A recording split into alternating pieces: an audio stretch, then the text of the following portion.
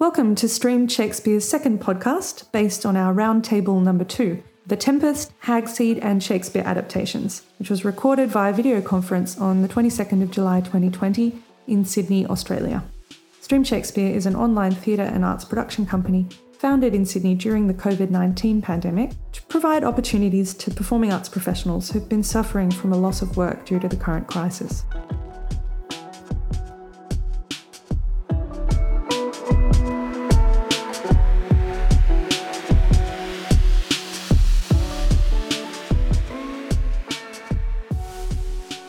Hi, I'm Holly Champion. I'm Artistic Director of Streamed Shakespeare, and welcome to our roundtable number 2, The Tempest, Hagseed and Shakespeare Adaptations, featuring the wonderful director of our recent stage reading production of The Tempest, Alex Perrett. Yeah, and we've got Jeff Semai, who was playing Gonzalo in the same production, and Camille Tovey, who is our wonderful Canadian writer and copywriter and editor and marketer, who's been helping us out so much with our shows and performing in some of them as well.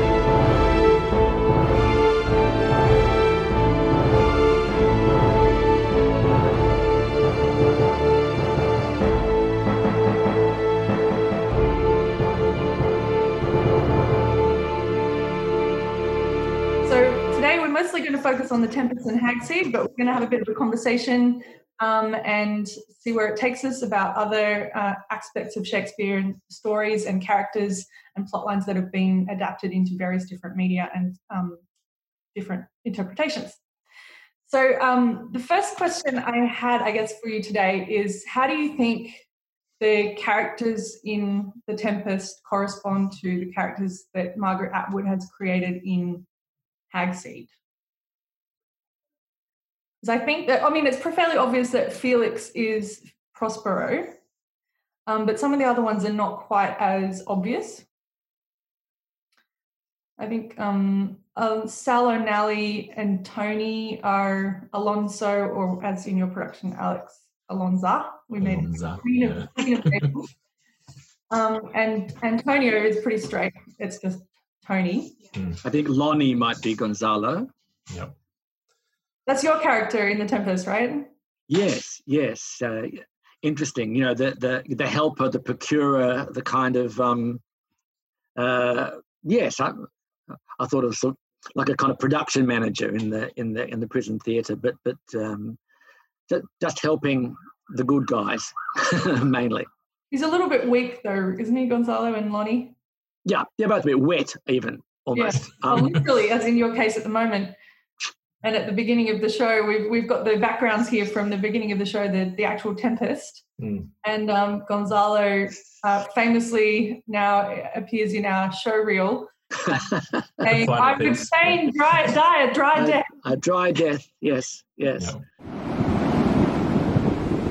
wills above be done.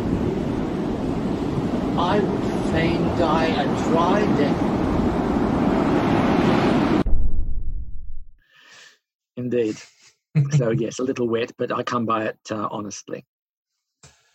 Yeah, I think one of the things I sort of appreciated about the characters was the character of Felix's daughter, Miranda, who sort of started out as the Miranda character, but then sort of morphs, at least to the point where I'm at, morphs into Ariel, and starts taking on that role as well. And I think that's kind of an interesting sort of interpretation of both the characters about where they could go. Yeah, especially as a imaginary friend / psychosis kind of thing, where he's lost his daughter, and no one else can see this character, which always kind of feeds back into the debate as whether anyone else can see Ariel in The Tempest. That's true, yeah. But there is a point in Hagseed where Miranda, the ghost, people start to sense that she's there, or something's there. Yeah. It's really interesting because it takes it out of the psychological realm and starts suggesting that maybe she really is a ghost. Well, at one point, Eight Hands hears her, and because she's his backup, right? So he hears her mouthing the lines with him, and it distracts him, which is, it sort of, reinforces the whole idea of whether or not, is Ariel real? Is Miranda real? Are they able to influence? I mean, obviously Ariel has a lot of influence, but is Miranda able to influence what's going on in the action as well? Yeah, and voices is interesting because sometimes it's just audio, if you like, because they are fed voices. But hearing voices in terms of delusion, in terms of madness, in terms of drug-induced psychosis, and magic, all throughout in the supernatural, and where they interplay, and it's playing with our reality, it's playing with their reality. And the same interpretation is there in Hagseed as it is in the Shakespeare, which is, it is what you make of it. And this shift between the illusion, psychology, and reality, and the interactions between those, I think are very interesting. And obviously, Eight Hands is kind of Ariel as well as Miranda, because Eight Hands is stage managing and doing all the technical wizardry. I think it's also Eight Hands' team is Ariel. Yeah. It's not just Eight Hands and Miranda, it's also his team. I think that Felix recognizes that Ariel isn't just a single spiritual entity. It's Ariel has the goblins, Ariel has the other spirits, even the goddesses are all a part of the spirits of the island. And so I guess having that be the case where lots of different people can be Ariel in that sense, or Ariel. And the theatrical mechanics of it as well too, because we've got not just the supernatural or the magical, but there's also the aspects to which there is stage business and stage machinery, production aspects going on in the prison, which are making these effects, which are doing people's heads in, of course, in that final performance, but which also have their effect on the participants, on the actors. And that's Ariel's role, isn't it? It's just to be either the shepherd pushing people along, or like to mess with people. If it's like, but it's also transforming into different things. It's like, now it's this spirit, now it's a mermaid or siren kind of nymph character, then it's the harpy, and it's like or the goblins, or from what I understand, Ariel's also supposed to play the role of Ceres, initially in Shakespeare's. It says that while I was presenting Ceres, so it's like Ariel's constantly transforming into lots of different things for different purposes and different roles. I think it's very interesting in the book in Hagseed.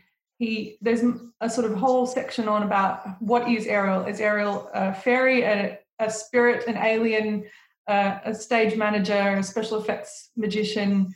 Is Ariel male or female? And in Hagseed, of course, the Fletcher correctional players don't really want to play Ariel as a fairy or as female, so they decide to make Ariel kind of more alien. And we've got the background of Ariel playing her flute. Hello, Emily. I just throw in one of my multi-talented actor musicians. Wasn't she awesome? Yeah. Yeah. Somewhat transparently. Yeah. So you decided to cast Ariel as a female. I think when casting it to start with, because like almost poignantly, Tempest is a show with one female character. Like initially, you've got Miranda, and then a lot of other characters, or actor. There's one female actor. There are other female characters like Sycorax and the mother. Either the mother mentioned once by Prospero, Ariel's mother, and then the only other woman would be Prospero's mother that Miranda mentions and saying, had born bad sons. That's the only time women are even mentioned. But they don't appear on stage. Yeah, but they don't even appear. So it's just Miranda and and it's actually kind of it's uncomfortable. It's actually uncomfortable now to look at that because of how Miranda is viewed by the other performers, or the other characters. You've got Caliban, who tries to have his way with her prior to the scene starting, and that's why he's kept in the cell. And he's like, yeah, I would have done it. And it's like, oh, the way that Prospero uses her almost as like a bargaining chit with trying to get his dukedom back by maneuvering her towards Ferdinand, and that's like his plan, is to use his daughter for that. And then Caliban uses Miranda to suggest that Stefano should marry her and have lots of children. Like it's really kind of uncomfortable when you look at the way that the single female character in the play is treated or viewed by every other character, which is amazing how the character Anne Marie kind of flips that into this incredibly powerful, strong, like Amazon fighter kind of character, that she flips it and goes, no, she's been through all of this, and now she's incredibly strong and will not be used or abused. But in terms of casting Tempest, I was like, I felt uncomfortable, especially for Stream Shakespeare, how many talented female performers there are, to kind of go, let's just have one female character and then a lot of male characters. So with Ariel's probably the easiest one to kind of go, definitely can be played by a woman. Very, very easily, and it doesn't require any edits or anything like that to make it go, this is a female character. And I suppose what Margaret Atwood did was she made Ariel male and female. It's both Eight Hands and it's Miranda the ghost. Yeah. So she was playing with that as well. But there and other characters, like Caliban is basically, I think, Legs, the prison inmate who plays Caliban in the Fletcher Correctional Players version. So you, Alex, you decided to make Caliban very kind of subhuman, or yeah. There's a lot of brother. Yeah, my brother. Yeah. So there's lots of writing in the last however many hundreds of years about Caliban and about colonization and the role, like that Caliban is this representation of the displaced native or the enslaved native, because he is Prospero's slave. And so much of what Caliban says is like, this is my island. You came here. You tried to teach me your ways. You've taught me how to read and write. And all I know now how to do is to use what you've taught me to curse you. You know, that's all you've given me. It's like that same idea that, you look at Australia or America, whatever. It's like, we Europeans have brought these wonderful things for you. You can read and write. You have our religion. You have our alcohol or whatever it is. And that's a big part as well, is that Stefano and Trincchio are like, here, we've come, native person, drink, have some alcohol, and they make him into a drunken mess like them, So Caliban is this, or is often viewed as this representation of the native. For mine, though, like that's, once again, he's also, as far as I can see, I'm a big fan of Lord of the Rings. And there's so much that shows that Gollum is based on Caliban. There's so much in his dialogue, his little no more dams I'll make for fish. It almost feels like it's the song that Gollum sings, Yeah. And so that's really true. There's heaps of it. The way that he's hurt. Gollum is this character who's like disfigured, and he's in pain, and he's cursed, and all of these things. He's wandering around like being pinched. And if you watch the Peter Jackson films, he's constantly being beat up by everyone taller than him. And he has a sad ending. Caliban also has a sad ending, He's this, everyone kind of has a happy ending almost except for Caliban. And then, I don't know, I just felt like that was a nice kind of comparison, characterization-wise, to kind of go, let's make him a Gollum-style character. You can sympathize with him. I think you do sympathize with the Caliban in our show, even though he looks like, something very different. The same way that, but it would justify the reason they can beat up Gollum is because he looks different. He doesn't look like the rest of them. They're like, oh, he's not human. We can beat him up. Which is in terms of Indigenous people, I'm sure it's probably how, with Australia, Terra Nullius show up and go like, you're not the same as us. You're different to us. We can do things to you. Without. Yeah, sorry. Yeah, go ahead. I sort of see Caliban not so much as a parallel to Aboriginal and Indigenous peoples, but actually more of a force of nature. More in and of the island as opposed to, someone who just lives on it. Yeah. And getting back to what you were saying about Caliban's, not quite so satisfactory ending, I think it talks about how some things can't be restored. No matter how you try, some things just don't get better. It might get better for some people, but, in some cases it just doesn't get better. And I that's sort of the feeling I had with Caliban, that, everybody, some people get their happy endings, but some people don't. There's an interesting aspect here where the kind of utopian / desert island paradise theme comes into all of this too, in the sense that there's a lovely speech that Gonzalo has about how he would make a paradise of this world, another golden age to rival the golden age, and of course they poke fun at him, but he's noticing that in fact everything is there, to make a heaven of this place. He's seeing the positives of it as opposed to the colonial types, the baddies of the scene, if you like, Definitely. who are looking at what they can exploit rather than what they could enjoy, and presumably do it, in Gonzalo's view, in a environmentally sustainable way. I mean, literally, that's how I see him looking at it. Yeah. And it's a nice thing because it's interesting that in the end, everyone pretty much leaves. Presume that Caliban doesn't. But it's kind of like they've been in this world. I'm going to say Brave New World, and drop in that little reference of Miranda's, which then has all 20th century implications as well too, because we get this sense of, let's call it, utopian or anti-utopian literature, history as well. Not the settlement, the island anyway. John Savage, if you like, the savage world, which is the natural world as opposed to the exploited, imposed world, and all the problems that come with it. There's all these things coming on there. It's in the Shakespeare, and of course it's there again in Hagseed, quite apart from the other more obvious prison metaphor, which is just very, very, very strongly throughout. Which is interesting with the character of what was the character's name?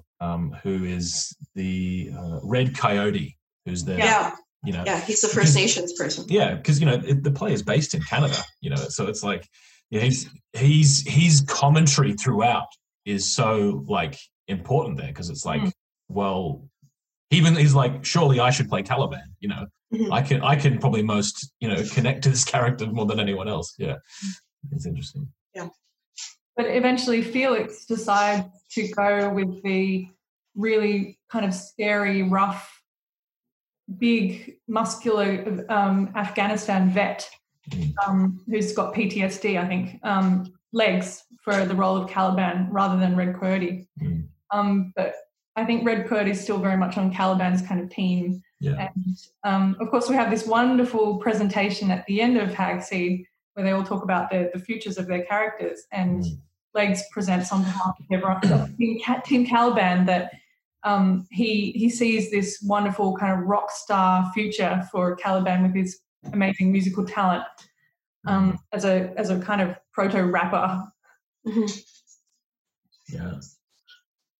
I was wondering, Camille, if you could possibly talk about how the setting of Hagseed is very Canadian. Yes. Canadian person. And okay, so I'm going to mispronounce it. I'm going to look it up in the book because I'm going to mispronounce it. It is Mekishnawook. Mekshaweg. Mekshaweg. That is standing in for Stratford, the Stratford Festival, which is in southern Ontario, sort of in the Kitchener-Waterloo area of southern Ontario, and it's a very small town. Not much goes on there beyond the theater, and that literally that little city, that little town lives for its theater. It's very picturesque. There are a lot of like Victorian style houses throughout. There's a river, the River Naben, obviously, that goes through by the two theater buildings. It was founded, I can't remember when exactly it was founded, but it was founded by loyalists who came up from the U.S. post War of Independence and settled in there. So it's very, very British. Like, it feels very, very British. It's having lived in Northern Ontario, which is actually very French Canadian, more so than Southern Ontario. You have a very distinct feeling of Britishness in there and colonial sense to it. And it's very much as described. You sort of have the downtown core with the theaters and all the lovely little pubs and restaurants and everything that supports it. And then as you move out, it sort of starts feeling, very suburban, a little grimy, a little grungy. And then as you move further out, you're getting into farmland, you're getting into less affluent sort of areas of the city. Is that so it's very close. Exiles himself too, the outskirts, the rural sort of outskirts of the town. Sorry, can you say that again? Sorry. Nick Felix exiles himself to the sort of rural outskirts. There are a lot of Mennonites who live in that area as well. So there's a lot of like very large farm area where there's not a lot of, there might be one house that has electricity in case of an emergency, but the rest don't. And they're, very utilitarian, but they're very big because they have very large families to support their farming activities as well.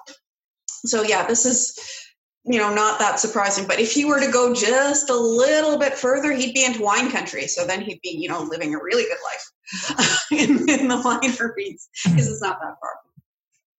And there is a Mennonite character in Hagseed as well. And yes. That's the first time I'd come across kind of like Amish. Yes, very similar. German extraction. They're interesting. They're very interesting in that they put a lot of thought into what technology they accept and what technology they don't. Amish tend to just reject modern conveniences and everything, but Mennonites tend to think about it a little bit more, at least in my experience. I went to school with some New Order Mennonite and some Old Order Mennonite. For example, most of them ride in buggies, horse and carriages, but they will have one car that the community can use in case there's an emergency and they need to get somebody to the hospital fast. So maybe 3 or 4 people will have their driver's license and there's this one car that can service the community, if something happens. I remember staying in a bed and breakfast once, and I was talking with the innkeeper, and she was talking about having a tornado go through and tearing down some barns. And she said, the Mennonites are great to have as neighbors because if you ever need anything done, they're right there to help you. But they don't waste time. And as a matter of fact, they came through, rebuilt the barns before the insurance adjusters could come and check the damage. They're just, we'll take care of it and get it built within a day. And there's this really strong sense in Hagseed that it's winter for most of the play. Yeah. The book's setting. And I don't think as Australians here we really understand what a Canadian winter is like at all. And that's an easy winter. Like Southern Ontario is an easy winter. I lived in the northern end of Ontario, and we had snow in July. But by April, it's interesting the book ends at the end of March because that's just when spring is starting to come up in Southern Ontario in that region. It's really starting to get hold and the snow is melting and you're starting to get the greenery and everything. So it's an interesting little bit. If you know the weather, it's an interesting little rebirth that sort of corresponds to what's happening with the book. Winter of our discontent made glorious summer.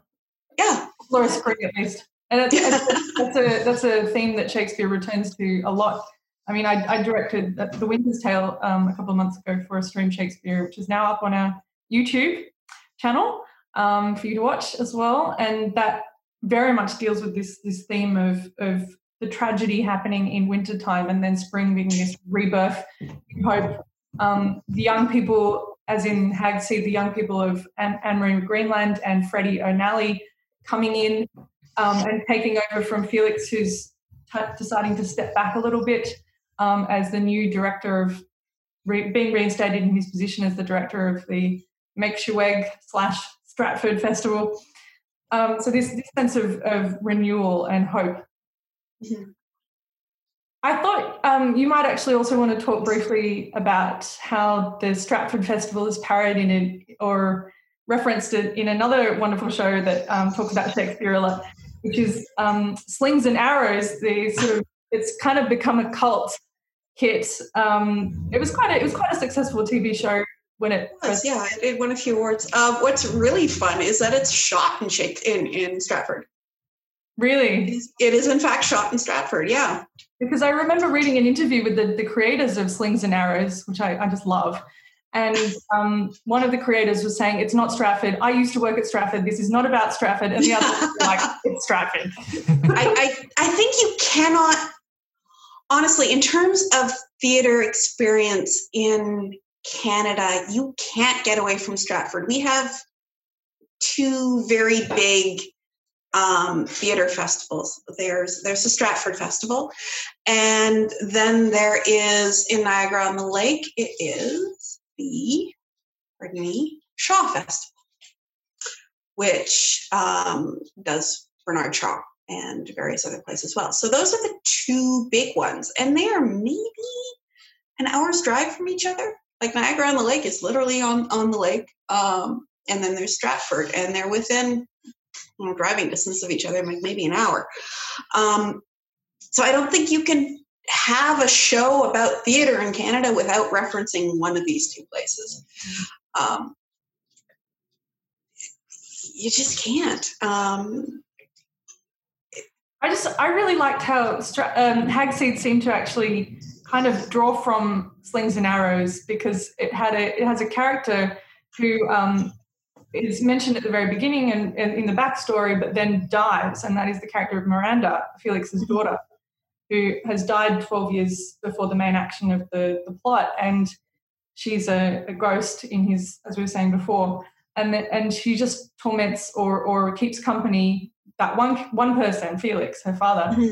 And in Slings and Arrows, of course, one of the main plot points is that the original artistic director, who's getting on a bit, dies in the very first episode, and then he haunts the replacement artistic director for the rest of the show for 3 seasons. And no one else, they're playing constantly with this idea of, is he really a ghost, or is he just a figment of the new artistic director's imagination? Exactly what we see in Hagseed. Mm-hmm. It's definitely very similar. You see a lot of Oliver is the name of the ghost in Slings and Arrows. I see a lot of Oliver in Miranda, sort of, kind of quietly, not as annoyingly, but encouraging Felix to do what needs to be done, as opposed to, Oliver getting his show and trying to get his vision of his shows on through the acting artistic director. So there's definitely a parallel, but they're very different in terms of how they act out to get what they want.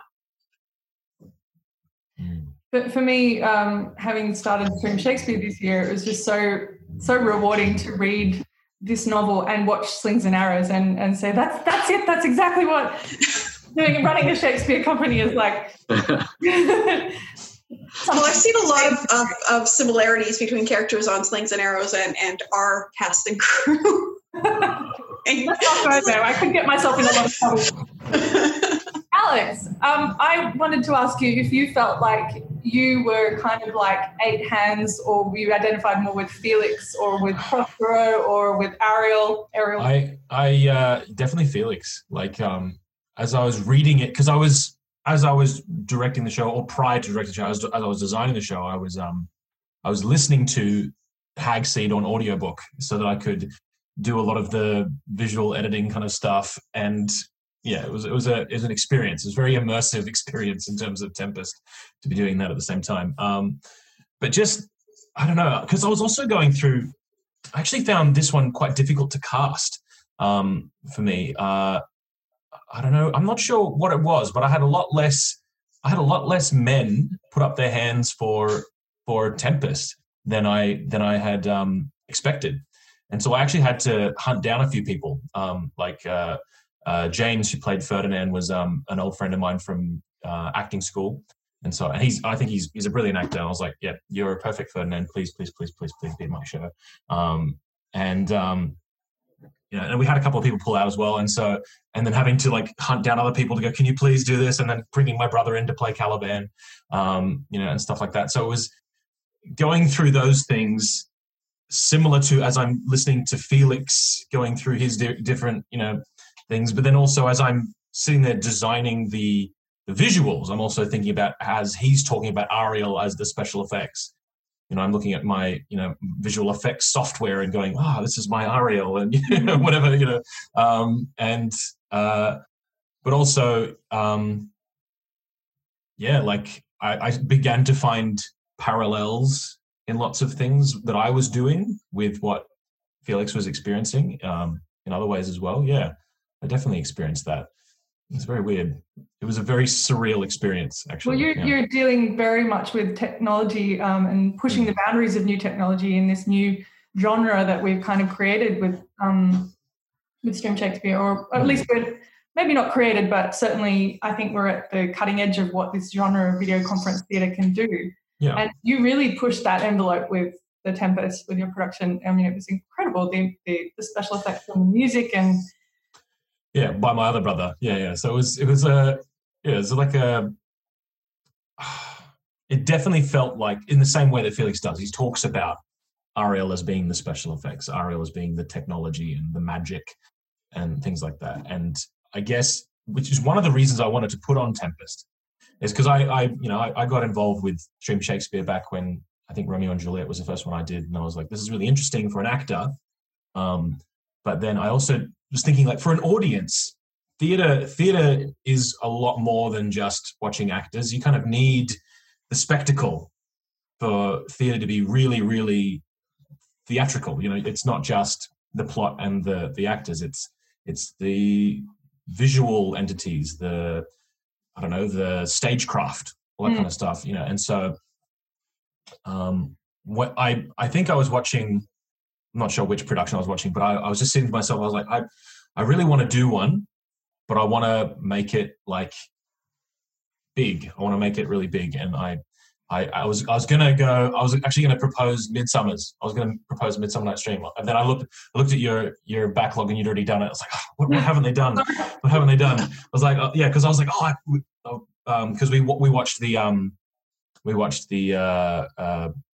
incredible online. I can't remember where the production was, where they flipped Titania and Oberon. Anyway, we watched that, and I was kind of very much in a Midsummer's mindset of the magic. I wanted to show magic, but then because this is what we're doing. Technology is magic. It's modern. Totally, magic. Absolutely. And I was like, there's got to be one that I can do that shows that. And I actually performed in a production of Tempest a couple of years ago, and so it was.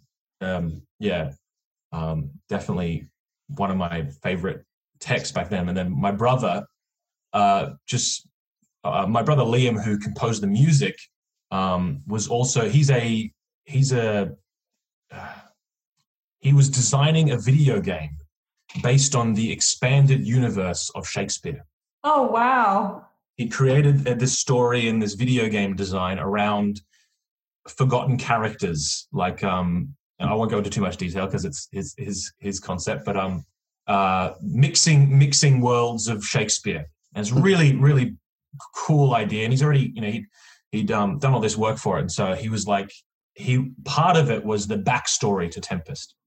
He's like, I really want someone to tell the prequel to Tempest, the story of how Prospero got betrayed, of Sycorax the witch, of the son she bore from the demon Setebos and things like that. This incredible backstory, which is just talked about in Tempest. I was like, this is a really cool story to tell. He says that no one tells it, and he wanted to kind of explore it in this game. and he's like, you should do Tempest and then like find a way to tell the backstory. And so like even going into it, that was like a important point for me to kind of to get. And I wasn't sure how to do it yet, but like what you did was fabulous in the intermission. That was the intermission is a wonderful example of it. People should know that the intermission in The Tempest did the backstory in music and visuals and pulling the text from Prospero's own explanation to Miranda. It's absolutely beautiful. No one's sitting around getting a cup of coffee. We're watching Spellbound and listening. As we're getting filled in again, in case we missed any of that, because now it's in front of us. It was quite, and it's such a cool story too. Thank you. Yeah, it did generate quite the reaction amongst the audience to see that, because it was very, visual, but also very easy for people to understand and sort of come in halfway through. It's like, oh, okay, so that's what they're talking about. Just to give even more context, all of the text edit stuff. And that piece of footage was finished at 1:00 on Sunday, and so the call time 2:00, 1 p.m. on Sunday when the actors arrived ready for their call to perform it. So that was all finalized just then. We were an hour beforehand putting music to it. An hour before that, I was putting all the text together for the disappearing letters and stuff, and finding the right words to use and where to put them, and all that kind of makes a difference. I felt like, like when you introduce. My favorite part is where it introduces Sycorax, which is my mother. My mother plays the role of Sycorax. I got my whole family involved in some extent. Okay, I put the horned helmet on her, and she's making different poses. Dynasty of Milan. Yeah, exactly. Yeah, and then she, it says, it just goes, "Hast thou forgot the foul witch Sycorax?" And something like just placement of things like that, because you do forget Sycorax. Yeah. She's this important character, and you're learning all about Prospero's backstory, and then he just goes, Sycorax, here is a very important character. She's like the villain that's not even there, but yeah, we had different ideas of how we wanted to tell that backstory. We wanted to originally use like a tapestry effect where we showed just different parts of a tapestry and then zoom out and show the whole thing as like a full tapestry. And I wanted to do it in the style of this thing. So when I designed the poster, I was like, oh, we could tell it like this with silhouettes. But it was even cooler to be able to put the actual actors we were using and go, this is them in this world, showing Jeff on the boat, holding his book as he's just sent off Charlie to be, on his little leaky dinghy, and the little young Miranda is one of my best friends, her daughter, who was watching the show, and she goes, I'm on TV. She's adorable. Wearing her Princess Anna outfit from Frozen. Yeah. So you were animating. You were actually making animated characters from the real actors. Just to explain to anybody who hasn't caught it yet. Yeah. So we're placing, and like similar shots, because something that I really wanted to, and I didn't know how to do half of the stuff I did until I tried to do it. I just taught myself to do it with like YouTube and stuff like that. It's really amazing stuff. Thank you. You are a project manager's nightmare. That's why I just got my family involved. It was a family affair because I could ask them to do stuff, and being able to put because it wasn't just like we're doing now, green screening people and saying this is now their background. If you look at that shot of Jeff, he's actually on the boat. He's not just green screen. No. Jeff is actually standing on the ship. And so the camera can move around through the ropes, and you can see Jim up at the helm. Their likeness is physically standing in a 3D space, which I really want to explore a bit more of, because I only did it a couple of times in introduction shots where Miranda's running towards the cell to get Prospero to stop the storm, and you've got Eleni running, and then Charlie standing there and turning and stuff like that. Being able to put actors in a 3D space, especially in a virtual world we're living in, gives it this extra level of photo realness that I don't think people I hadn't seen before. I didn't even know how to do it until I tried it. I accidentally dropped into my hands how to pull it off. I was like, oh my gosh, this is so much better than I thought I could do. Yeah. Well, I think my favorite shot was like from the introduction with Jeff standing on the boat, and you see the rain coming down, and it's like it's rolling down the lens of the camera. And that was just doing that right now with my background here. Yeah, it's happening to that's Holly. just boggles my mind. It looks amazing. I kind of like this moment. I like this moment where you've flown one of the characters into shot. Oh yeah, the wings, the fabulous wings are unbelievable. Well, the goddess one was the one I wanted. Like it's, and they talk about it in Hagseed about it's something that never really works in any production of Tempest. No, he talks about, he said, no one ever pulls it off. No one can pull it off. We're going to use Barbie dolls to try and do a version of it, but everyone either usually underplays it and makes it. I was actually just reading a review for a production done by the Lord Chamberlain's Men, the performing company in England that were performing Tempest in Wales, and the reviewer said that they had a small cast and they were all men, and the men were playing women, and so it turned it into a bit of a farce because you've got men putting on high voices, you got the actor playing Stefano playing Iris and stuff like that. You know, it doesn't communicate. And what's interesting is that Prospero describes it. He says, Ferdinand says, this is beautiful. This is, these spirits, like, this is gorgeous. And then Prospero's like, yes. And he describes it in this beautiful detail. And it's basically Shakespeare's stage directions. That it needs to be beautiful. It needs to have this effect, the singing, and so the cool thing about this medium is, especially with the pre-recorded stuff and the music, you can actually almost give it justice that no stage production would be able to. You know, having Hannah fly over the ocean with golden wings, you know, and stuff like that. It's not something you can pull off on stage convincingly, but in video land, you can pull off some really interesting stuff. And those designs are all based on like the costumes and stuff. It's all quite accurate to what those goddesses are described as having, you know, like Iris, the golden winged messenger from, you know, goddess of rainbows coming out of a rainbow, you know, Ceres, goddess of the harvest coming through the grass, and, you know, Juno, queen of the goddesses, coming down in this, you know, this kind of, there you go. But, you know, the peacocks, and there's different design things which are really cool to put into this, and which is cool for Holly, Hannah, and Rhiannon, is that they can actually go home and watch it and not actually have to be performing in the show. And we go, oh, there's me, I'm singing, listen how amazing I sound. But then because it's pre-recorded, you know. Well, I meant was wonderful for me as artistic director because I could actually be in the show and see all the wonderful interpolated videos that you had, and imagery and music that you had laid over the Zoom in OBS, and watch the whole show as an audience member and be able to comment on it, rather than our viewers might not be aware, but the actors actually don't get to see these videos till after, till afterwards. Or even realise exactly what you are using the still of them for, because you completely worked out what it's going to be. Well, especially to animate them and put them on a boat. For the two of you in the processes, I'm like, for Holly, she'd put the laptop behind her camera.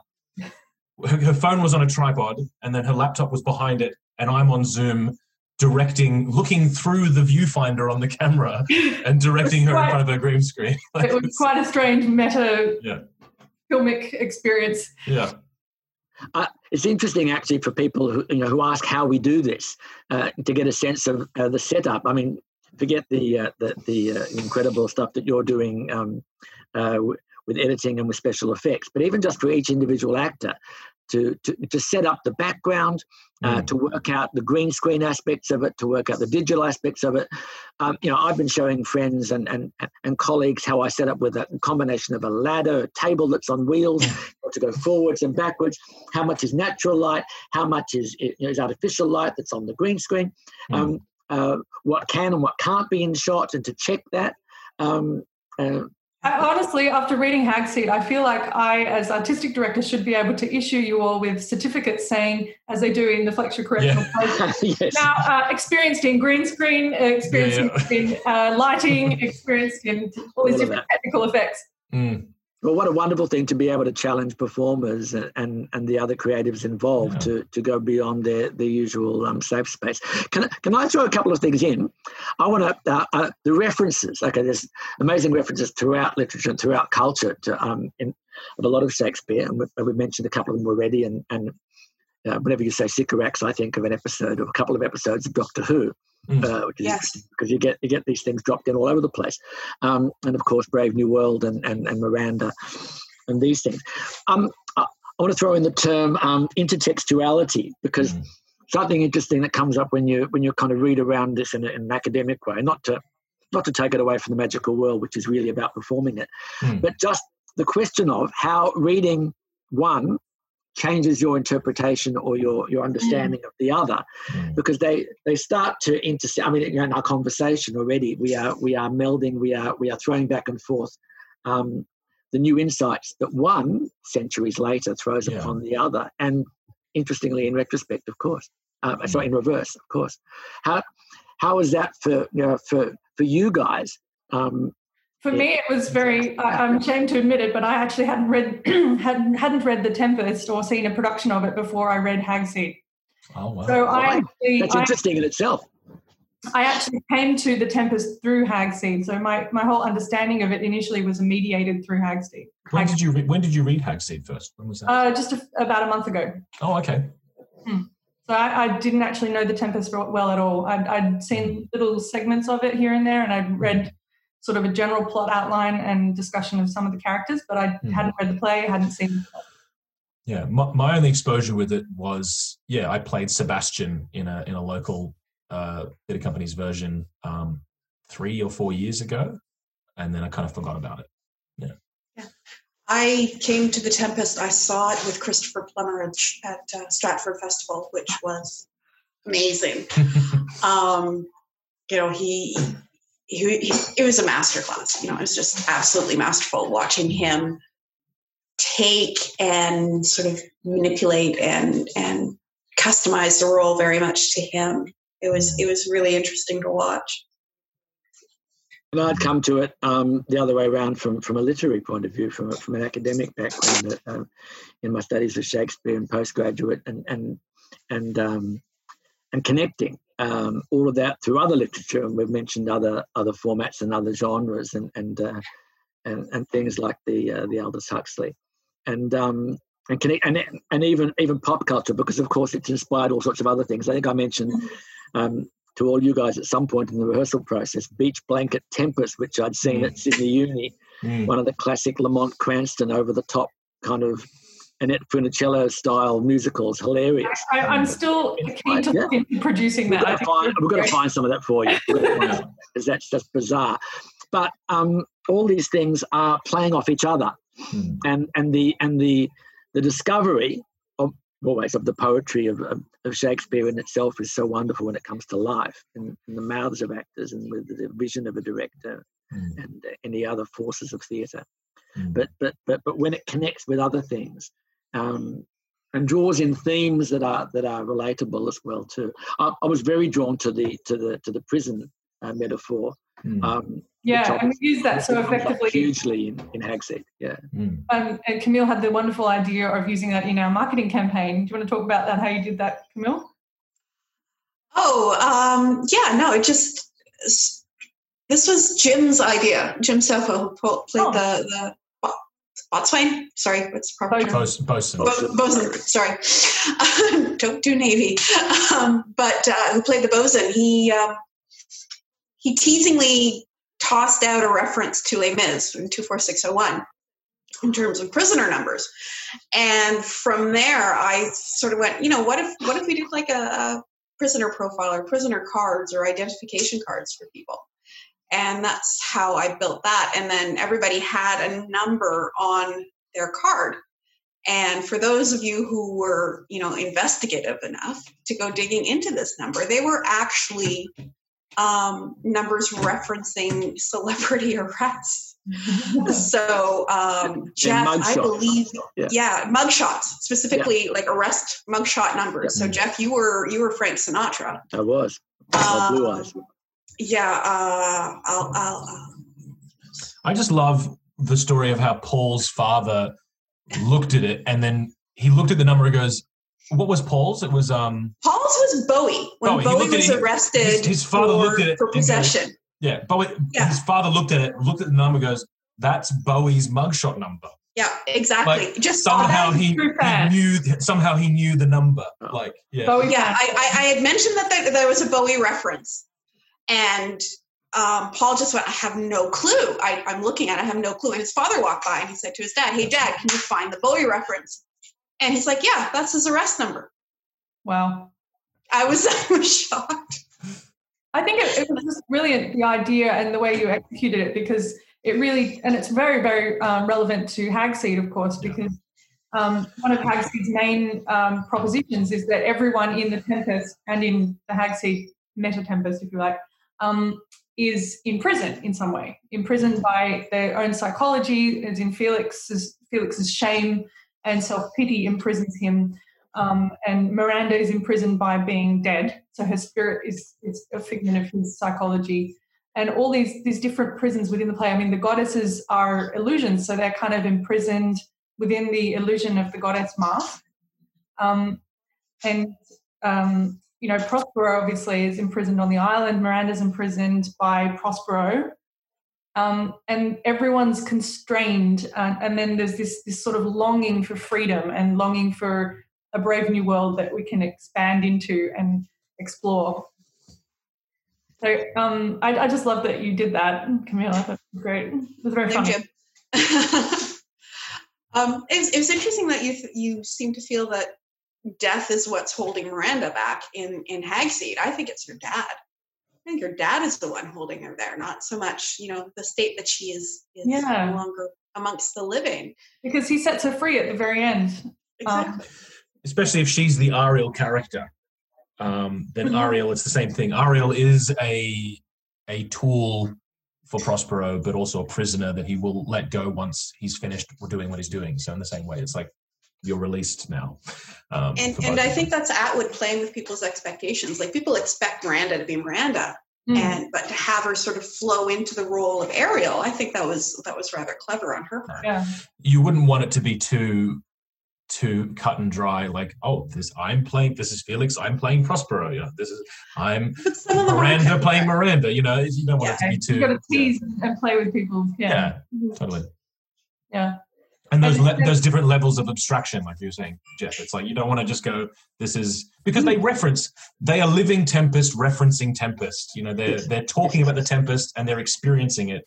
And somehow he never really says, this is weird, this is playing out so much like the Tempest. Yeah.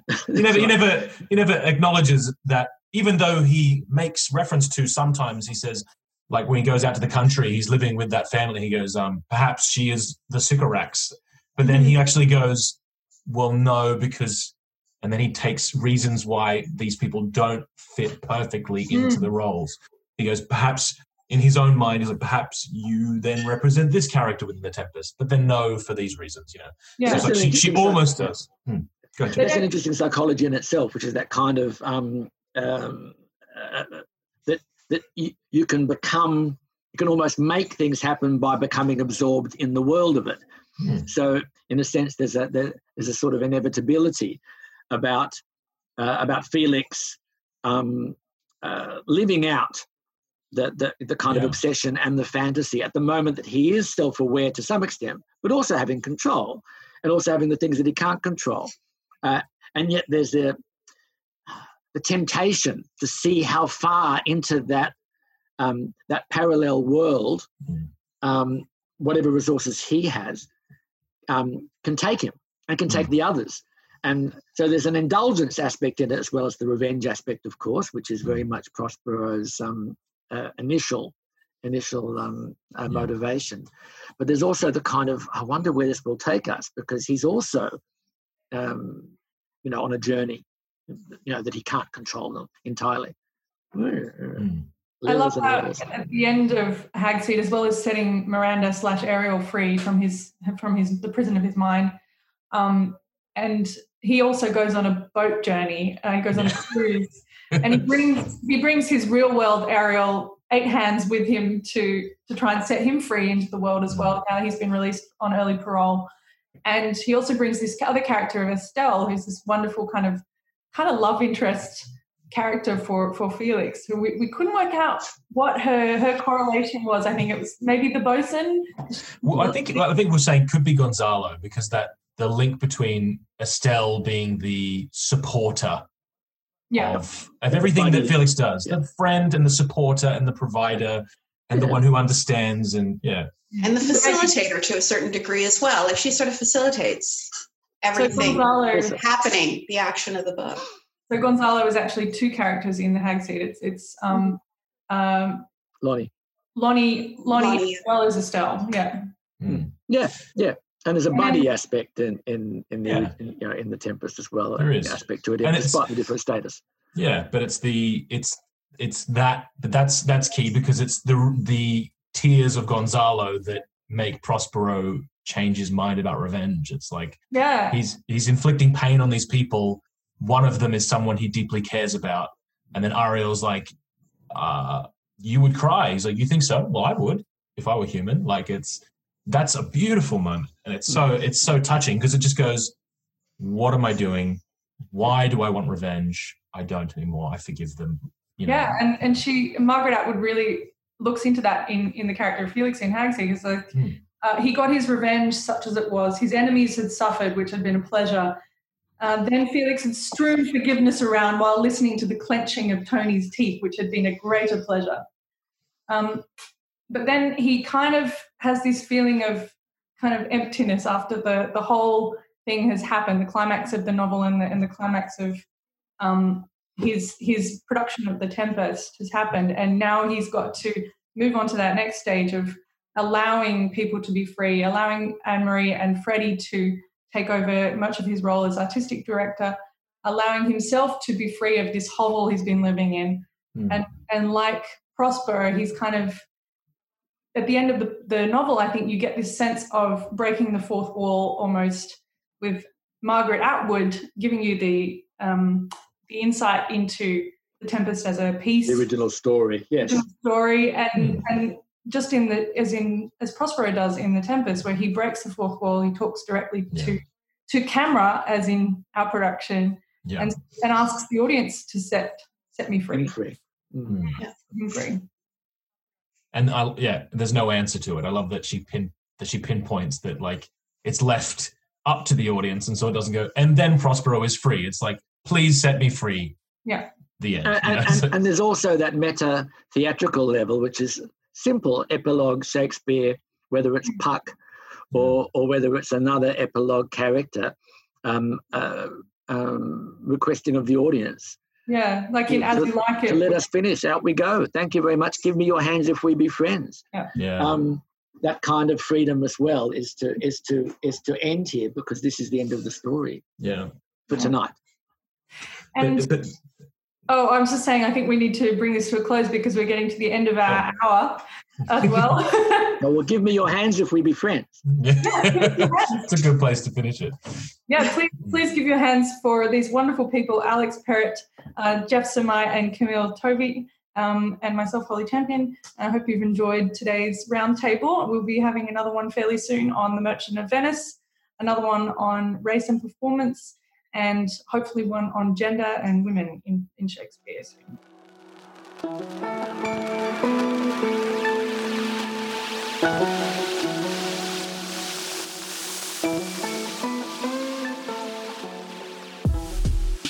You have been listening to a streamed Shakespeare podcast titled The Tempest, Hag Seed and Shakespeare Adaptations. This was originally recorded via video conference on the 22nd of July 2020 in Sydney, Australia.